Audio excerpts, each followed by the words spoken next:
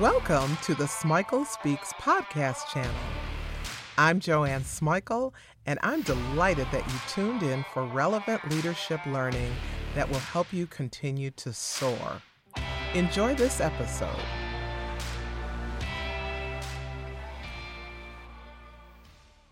What's your story? What are you telling the world about yourself? This podcast is all about using the power of story to advance your brand, to broaden your sphere of influence, and to enhance your communication. As I start, I want to talk about what sociologists call narrative identity. Doesn't that sound interesting? And it's a really useful concept. It says our identity is formed and continues to evolve based on how we integrate and internalize our experiences. It's not a one-time process. It's not a static process. It continues to emerge as we encounter more and more of life. This narrative identity is how we create the stories of ourselves. It reflects what we believe to be true about who we are. It's sort of a life narrative that pulls the past as we've experienced it and interpreted it, the present as we're perceiving it, and the future as we imagine it all together. So that's the past, the present, and the future. And it's those three things that form our story. Story is a powerful tool. We can use it to communicate who we are, what we do, what we've accomplished, what matters most to us. The most simplified form of a personal story is what they call that elevator pitch, and that's that short little quip you use to let folks know what you do. I want to go deeper on creating personal narratives. When you're talking, you want to make people listen. One of the things that I remember when I started these podcasts, I guess it's been 2 years now, was friends were honest with me and they told me the first ones were boring and that I didn't reveal enough about myself or my life and that I went on and on and on. So remember that when you're talking, you want to make people listen. And one of the ways that you do that is to share your story. And that's another thing that really close friends said to me about the initial podcasts. They said, Joanne, you're not letting Joanne show up. You're not talking about Joanne and her life and her foibles. So you want to share your story. Now, I'm not saying roll out your entire autobiography. I'm saying that you begin to think about your own story and think about how you can strategically integrate it as appropriate into conversations. And the reason for sharing your story or more of you is so that you can connect. There are also times when you can use your story to convince, to cajole, to get things done. So there's more power in your story than you ever imagined. How do you start examining your current narrative about yourself? How do you do that? Well, yes, you spend time listening to your self-talk, but then you start listening to what you're saying about yourself. Now, I want to give you a concrete example. There's a woman here, her name's Jennifer, and she's a probably mid-30s, early 40s, relatively young nonprofit executive, and she was meeting with some funders to ask for money. She did a masterful job telling the story of her organization, its work serving the homeless, its impact, all the awards and things that it's gotten. But as the meeting progressed, one of the funders asked her to tell them a little bit about herself. I don't know why, but this caught her completely off guard. She didn't realize how important her story was to the people making this decision. She pulled together a few highlights about when she worked in Albuquerque, caring for the poor, and the fact that she liked cooking, and she might have told him that she has some kids and a husband. She got the funding that she was seeking, but she didn't do much to advance her brand or to make real heart connections. I want to explore how she could have made her story more compelling because her backstory really is compelling. She could have started at the beginning by sharing that she was from a no-name hometown that few people outside of Idaho ever heard of. She could have moved to the fact that she was the first person in her family to graduate from high school and then from college. She could have talked about the fact that a formal education was a foreign concept to her as a kid growing up. It really would have helped if she had told them how she felt working with underserved populations and that she knew it was part of her divine purpose.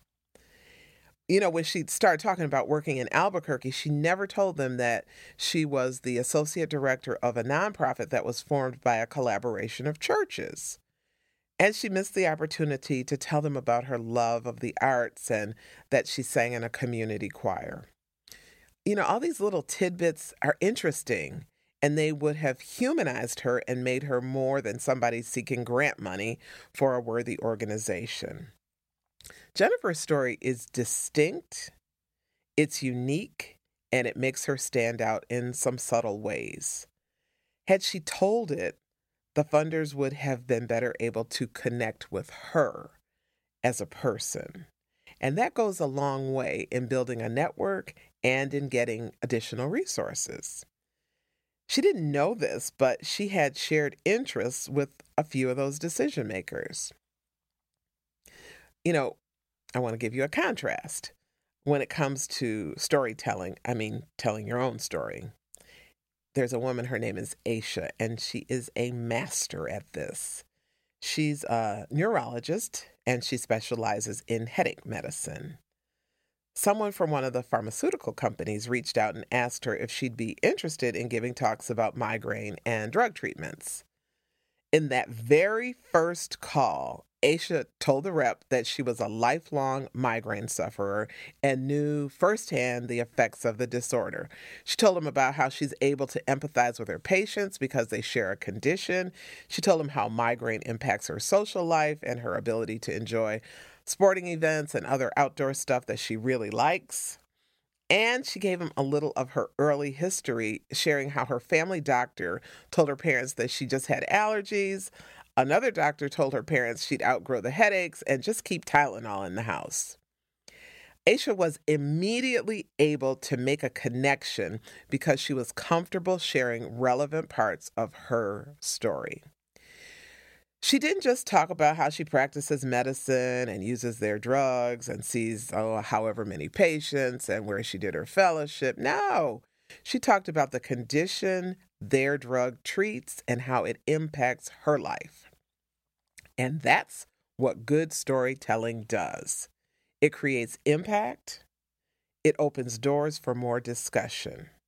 There are so many parts of your story that you can tap and plug in when it's appropriate. Maybe it's a hobby. Maybe it's a passion. Maybe it's research. Maybe it's a publication. Whatever it is, it's a part of your story, and it's something that needs to be shared. I want you to think of the elements of your personal story as distinguishing, defining features that you can use to enhance your conversations. Use the themes and the threads of where you've been to get where you're going. I want to share 7 prompts to get you thinking about your personal story, your own individual narrative. So there are 7 of these, and if you're somewhere where you can take notes, just take note of them because I think they're really useful. Number 1, start by defining who you are. Define that person that you are in clear terms.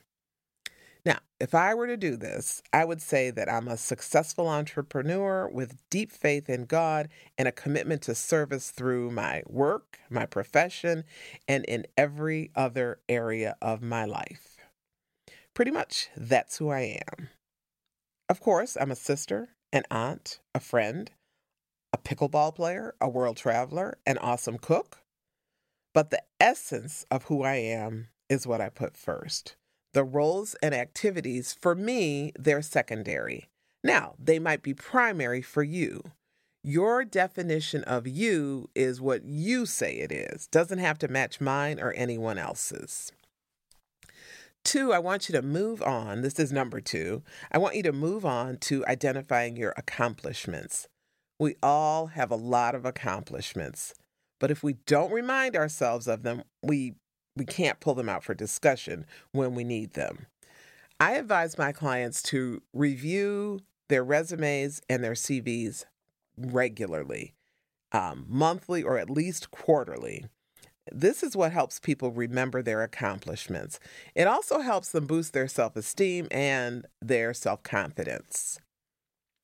Up next is number 3. Now it's time to think about your struggles. What are the things that have stymied you or confused you? What are you trying to overcome? What hurdles have you already overcome? Reflecting on these things keeps you humble, and they can be useful when you're telling your story. You don't want to dwell on the negative. You want to be real. Sometimes hearing what you're struggling with or what you've overcome can bolster another person. But don't overdo it here, okay? You don't need to overshare. You just want people to know that you're a survivor, that you've evolved, and that you're able to adapt. Number 4, where have you developed mastery? This is where you get to let your expertise shine.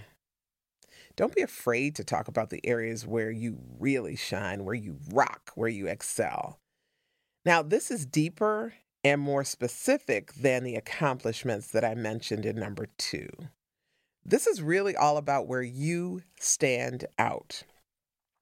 This is the few areas where you do it better than anyone else. These are the few areas where you know you're best in class. These are the areas where you're the expert and people come to you for advice and for guidance. Number 5, to whom are you indebted? Somebody, somewhere, helped you get where you are. You know, I hear people talk about, I pulled myself up by my own bootstraps. Oh, that's utter nonsense. Somebody helped you. Introduce them in your narrative. Get comfortable talking about who your mentors are and how that mentoring has helped you advance. Think about the people who are your cheerleaders and make them a part of your personal narrative. I talk about my mother a lot because she was and shall forever be my biggest cheerleader. I also talk about George Latier. He was my first mentor in this business. He helped me understand how important it is to build a network and how to do it. He also opened doors for me to my first really big contracts. Sometimes you'll hear me talk about Dr. Kathy Siders. She's another person who helped me understand that I have to value my skills and my expertise enough to charge top dollar for my services. So talk about your influencers when you're telling your story. Number 6, you've got to talk about your own influence. What are you doing in your world? How are you contributing to your field? How are you preparing others for success? Getting to the point of talking about your influence requires a deep dive. You're going to have to ask your questions like, am I really influential? How do I exert my influence? What's the impact of my influence? Don't let self-doubt creep in here. Do the deep work to identify your influence. Ask people in your inner circle how your presence is making a difference in their lives, a difference in your work, your community, in your world, because you do have influence. Number 7 is last on my list, and that is get comfortable talking about your aspirations, and not just your work aspirations, your personal aspirations too. Okay, I want to play in the beginners pickleball tournament at the gym. That's important to me. It's one of my aspirations. I've had to push myself to learn the sport and to develop greater athleticism. So playing in that tournament is going to be a confirmation of my efforts. It's going to be a validation. So that is an important aspiration in my life.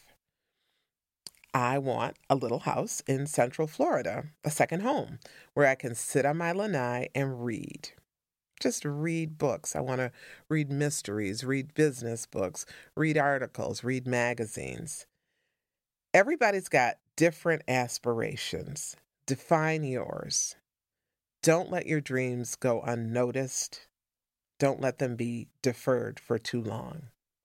Don't be embarrassed or ashamed of your aspirations. They're a part of your story, and they add some meat to your story. We all have a story, and we need to get comfortable bringing it with us wherever we go. It's important in our careers, in our service to others, in our lives in general. When you're networking, share your story. When you're interviewing, share your story. When you're working on projects, share your story. When you're having your performance review, share your story. When you're coaching other people, share your story. Share it, share it, share it. Now, obviously, you're only going to share the elements of your story that are relevant to the situation. A story told out of context is typically construed as bragging or that you're just kind of out of the loop in a conversation. So obviously, what you're going to do is to make sure that your story is brief enough to keep the other person's attention and to make them want to get to know more about you, your experiences, your skills. I want you to think of your story as a tool that you can pull out and use on an as-needed basis. Think of it as the gift you're giving the world. It's your story. Own it. Share it. Thanks for listening to this podcast. I hope you got tools that you'll actually use and share. Subscribe if you haven't already. I add new and relevant leadership learning all of the time. If you haven't visited the Smikle Speaks YouTube channel, check it out. There's all sorts of new content. All of this is virtual leadership learning that will help you soar.